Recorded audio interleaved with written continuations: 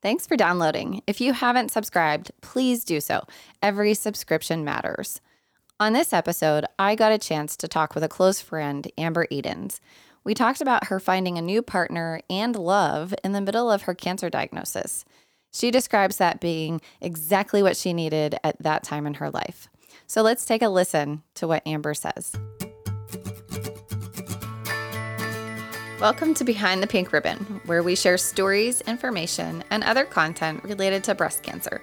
My name is Melissa Adams. I am a 12-year genetic breast cancer survivor.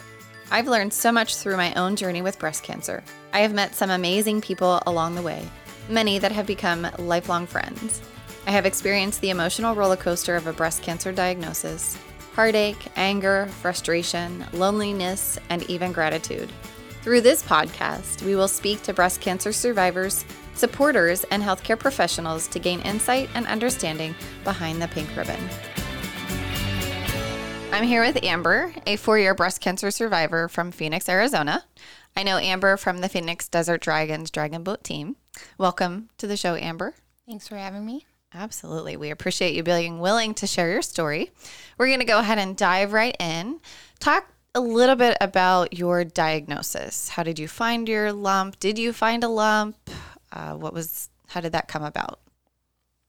So I was 33, and I was kind of seeing someone who said, hey, your breast feels hard compared to the other one.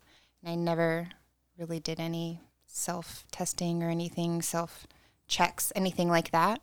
But I agreed it was pretty large, and I would say probably within the next week or so, I went to the doctor.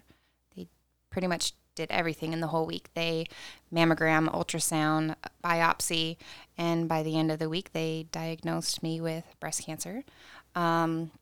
Stage 3, so it had already traveled into my lymph nodes, and it was just on the left side. Okay. So you had, I'm assuming there was a lump. Yes. And so how large was that lump? Or 10 by 7 centimeters. 10 by 7 centimeters. Very large, running like top to bottom. Wow. Yeah. Yeah, that is, so stage 3 indicates that it's a larger size tumor and it's gone into the lymph nodes, correct? Right. Okay.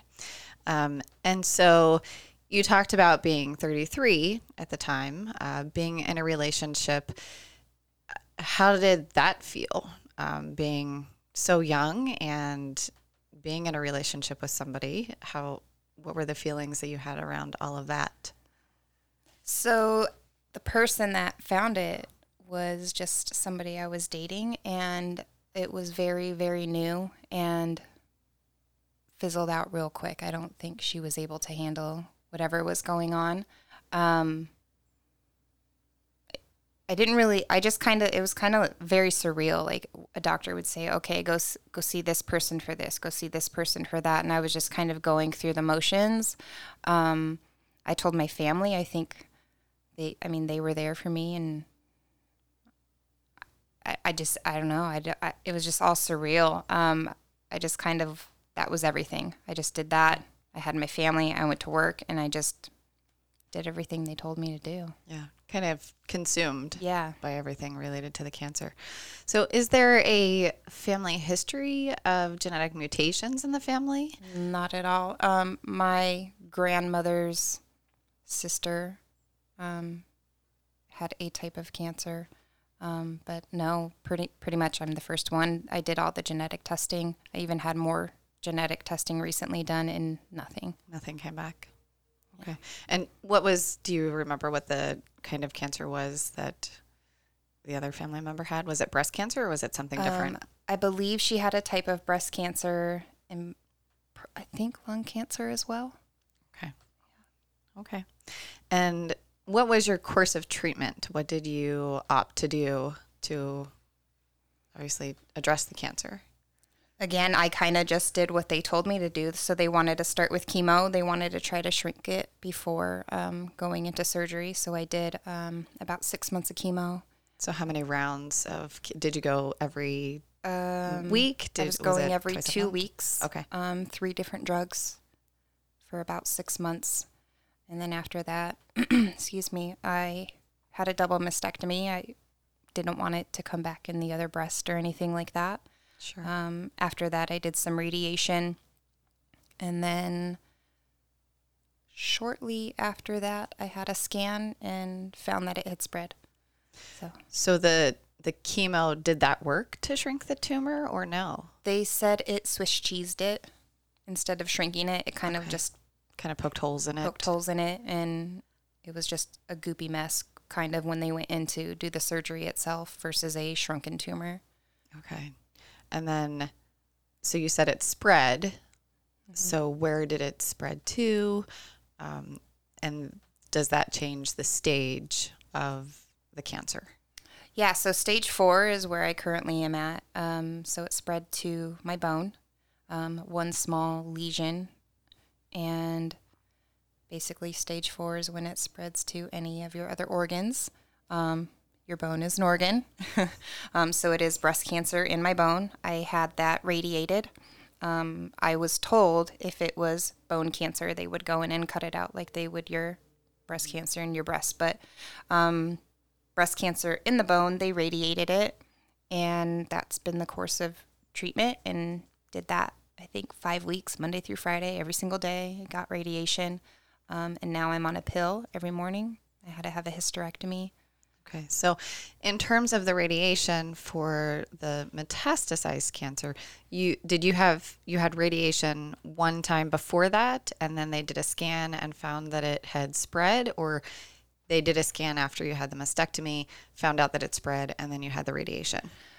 I had my mastectomy. I did the radiation to my breast and lymph nodes area on the left side. Shortly after that, we did a scan. It was kind of a out of nowhere, hey, we haven't had a scan in a while, let's do it. And when they did, that's when they found it had spread to the bone, and then I had additional radiation to that spot. Okay.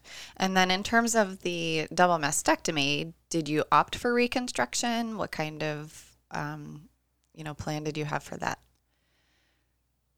Started researching some stuff. At this point in time, I did meet somebody, and we were pretty involved. And she was helping me look at my different options.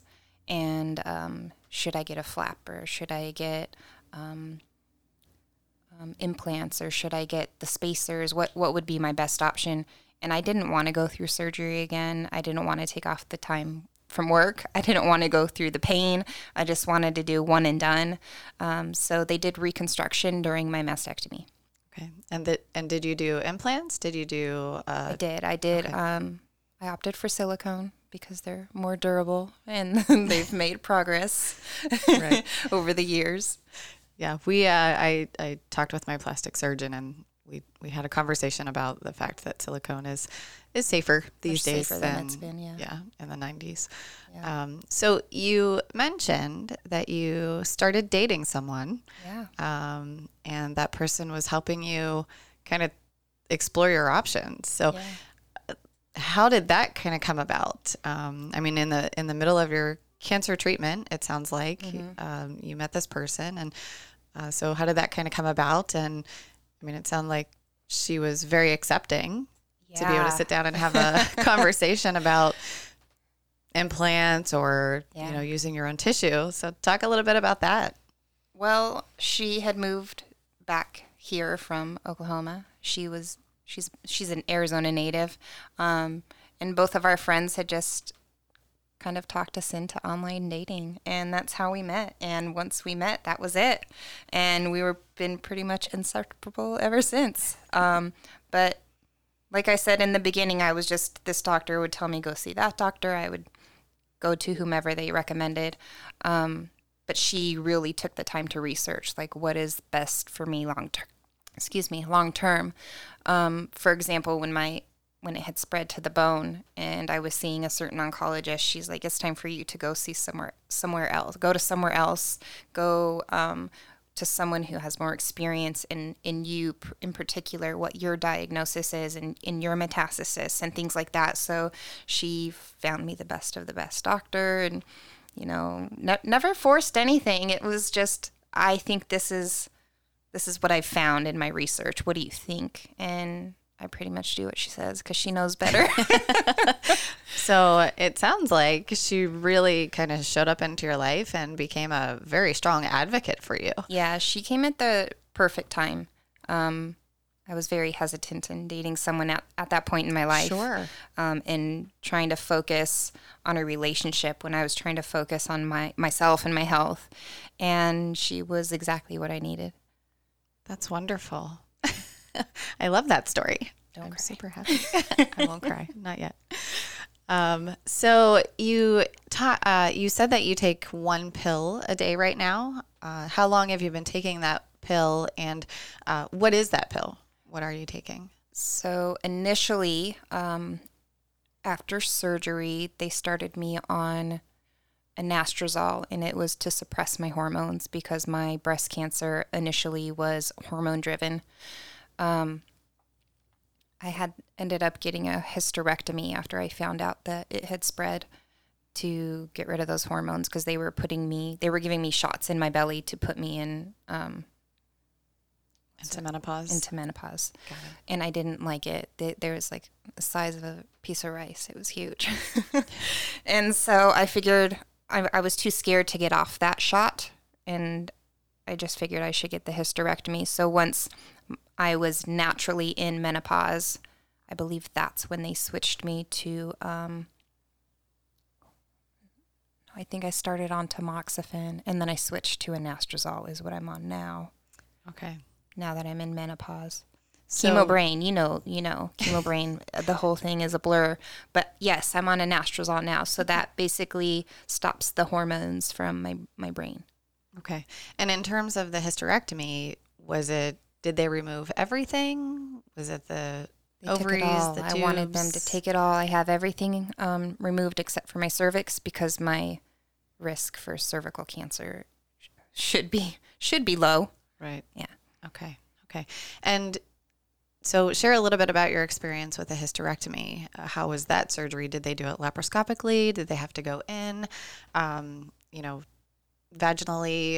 What was the recovery on that? How did that work out?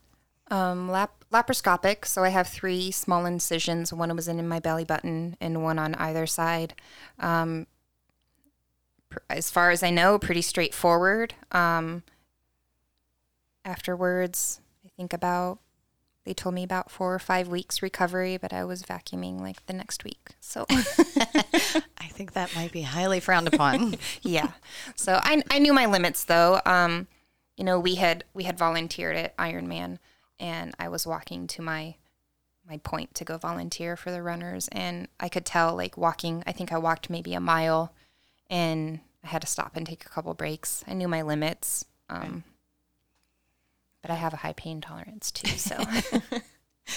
So it's pretty fascinating for me, at least, that when they do something laparoscopically, that you have 3 or 4 small incisions, and they're able to pull out these large organs from your body. So I find that pretty fascinating.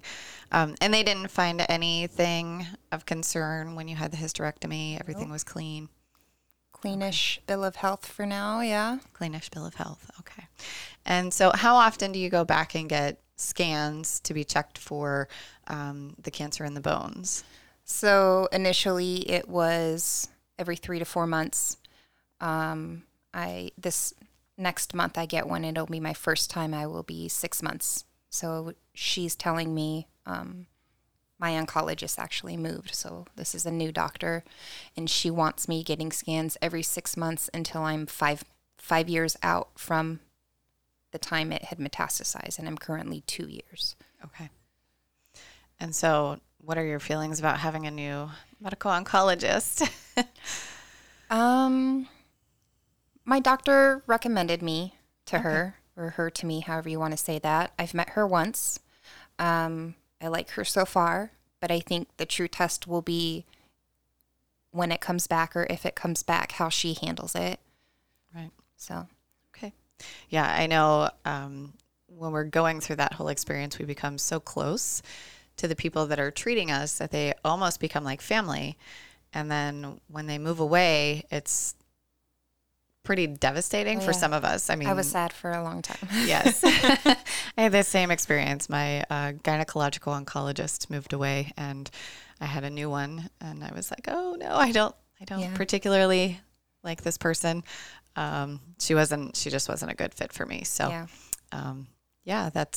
but I like the fact that you say just kind of depending on what her response is, if something does show up, that will be kind of the sign for you in terms of what will happen next. Yeah.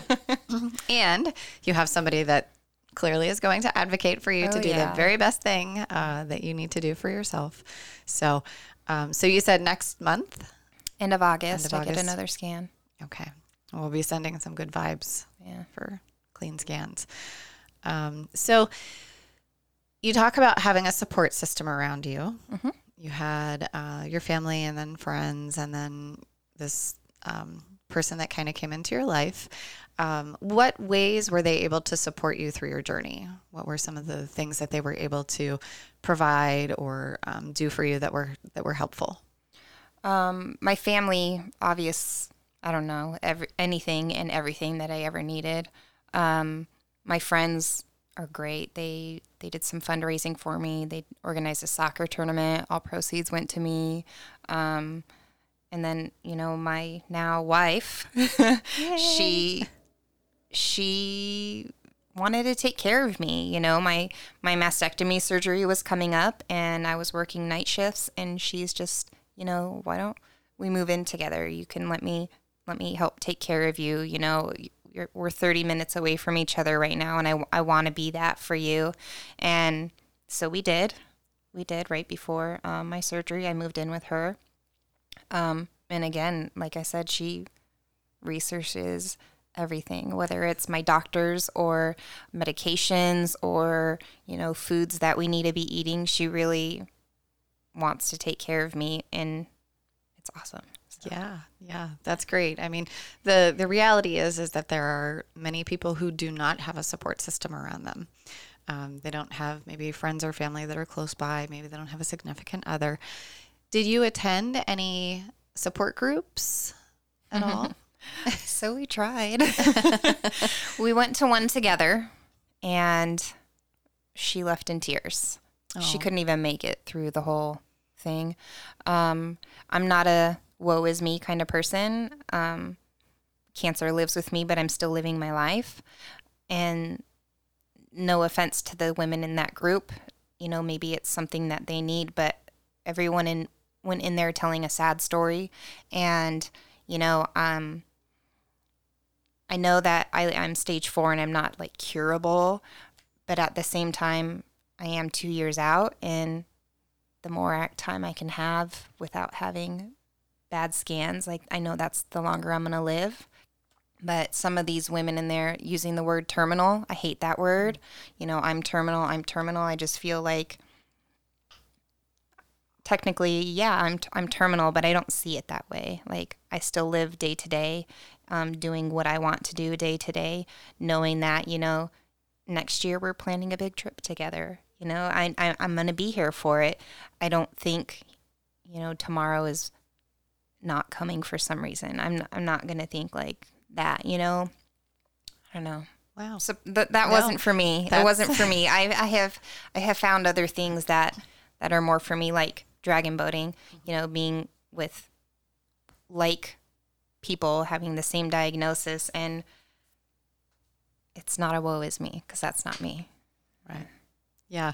Well, and I think that's really powerful in terms of your thoughts around it. There are definitely two ways of thinking about it. One is I'm terminal, and, we know that terminal means the end. Yeah. And so, or thinking of it kind of the way that you are, in terms of having positive thoughts around it, and I'm going to be here, and I'm going to do these things. So I think that's a really powerful message for anyone who may also be in the same position of being stage 4, to really, really kind of go through, be in the present moment, and holding on to positive thoughts versus kind of the negative thoughts. I think you have to. I think life in general is too sad sometimes, to think like tomorrow's my last day or whatever, I feel like having a healthy mindset is healthy for your body.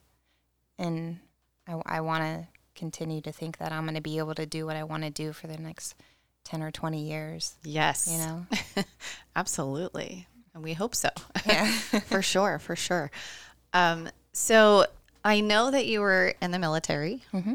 And did this come when you were involved in anything related to the military, or was this after you were finished? I had been out of the military. I did 5 years right out of high school.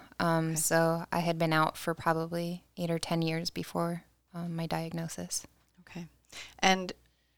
But now you're a night shift nurse, or maybe you're not now, but I was never a nurse.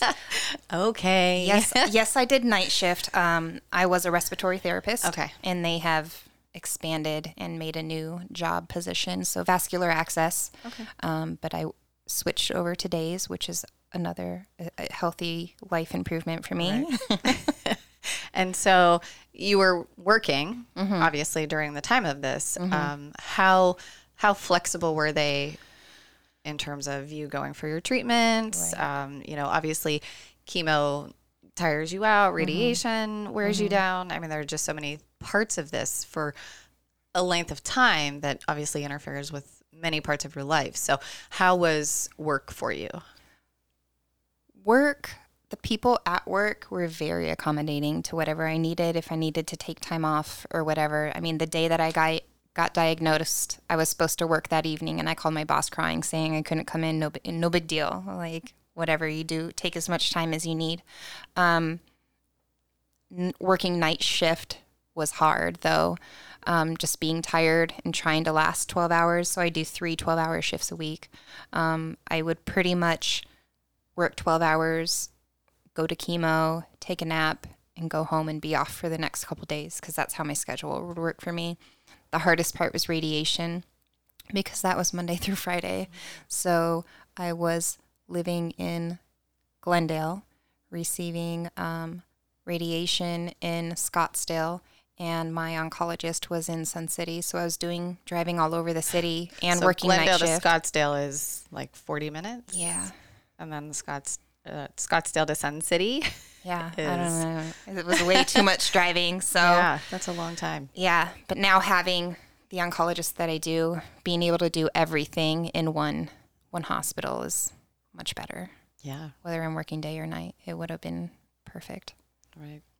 Well, I'm glad to hear too that, work was pretty accommodating for you. And I totally get the whole radiation, like wearing you thin. And I don't know if it's the impact of the radiation. I don't know if it's just the fact that 5 days a week you're going and you're, getting undressed and getting the robe put on and laying down in the machine and being zapped and, all of that stuff, or, what it is. But I had the same experience. Like, I was just totally exhausted and kind of did the same thing. I just needed to rest. Yeah. And that's just what I did. So, yeah. Is there anything that you would say you learned from cancer that was kind of unexpected? Or maybe the most valuable lesson that you might have learned through the journey? I did find out who I can really depend on, like friendship-wise. I have a friend who I've known since 5th grade, and we don't always talk, but I know anytime I need her, she's there, and she has been. Having my different friends from work or from soccer or whatever, just being there for me, knowing which ones I could depend on. Hey, I'm not feeling well. Can you take me to the doctor? Or, hey, could you bring me some soup or something? And not even having to ask most of the time, them just asking me what I needed. It's nice to know who, especially as you get older, which friends are your real friends, and I would die for them. I would do anything for them, and I know who would do that for me. So, yeah, it's kind of amazing sometimes in terms of who shows up. Yeah, and continues to 4 years later. Yeah, Absolutely. Yeah, for sure. So being so young, being in a new relationship at the time of diagnosis, and so many other things about your story being stage 4, is there anything that you would have to offer in terms of advice for anyone that maybe they're newly diagnosed, maybe they're 33 or young, maybe they're in a new relationship, maybe they've just learned that their cancer has spread. Is there anything that you could offer? And you don't need to hit on all of those, but if there's anything that you could offer for advice for anyone of those specific things that you think might be helpful for our listeners. I think my biggest regret is not taking the time in the beginning and just doing what the doctor said. I never froze eggs. I never did anything like that. And I'm at a point, I don't know if I would have wanted to have children or not, but I think knowing that there are options out there and there are places that can help you financially because you are being diagnosed to take care of those things, exploring that option, knowing that there are a lot of resources out there if you reach out to somebody. I just recently reached out to Michaela, who sent me stuff on to help out breast cancer survivors, to help out their children. I didn't know all these resources were out there, just it's a lot to take in. And, I was just kind of doing as I was told, but kind of sit back and take it in for a second and make sure you are doing what you really want to do, Yeah. Well, that's a great piece of advice, and I certainly appreciate it. And I do want to kind of mention that Michaela is one of our Dragon Boat team members, for those that don't know Michaela. And so I just want to say thank you so much for coming and sharing your story with us. It was, great to hear your story, and it was powerful, and I have no doubt that it's going to help somebody else. So thank you so much. Thanks for having me. Thank you for listening to this episode of Behind the Pink Ribbon. Don't forget to rate, review, and subscribe. If you or anyone you know would be interested in sharing your story, please send an email to podcast@behindthepink.ribbon.com.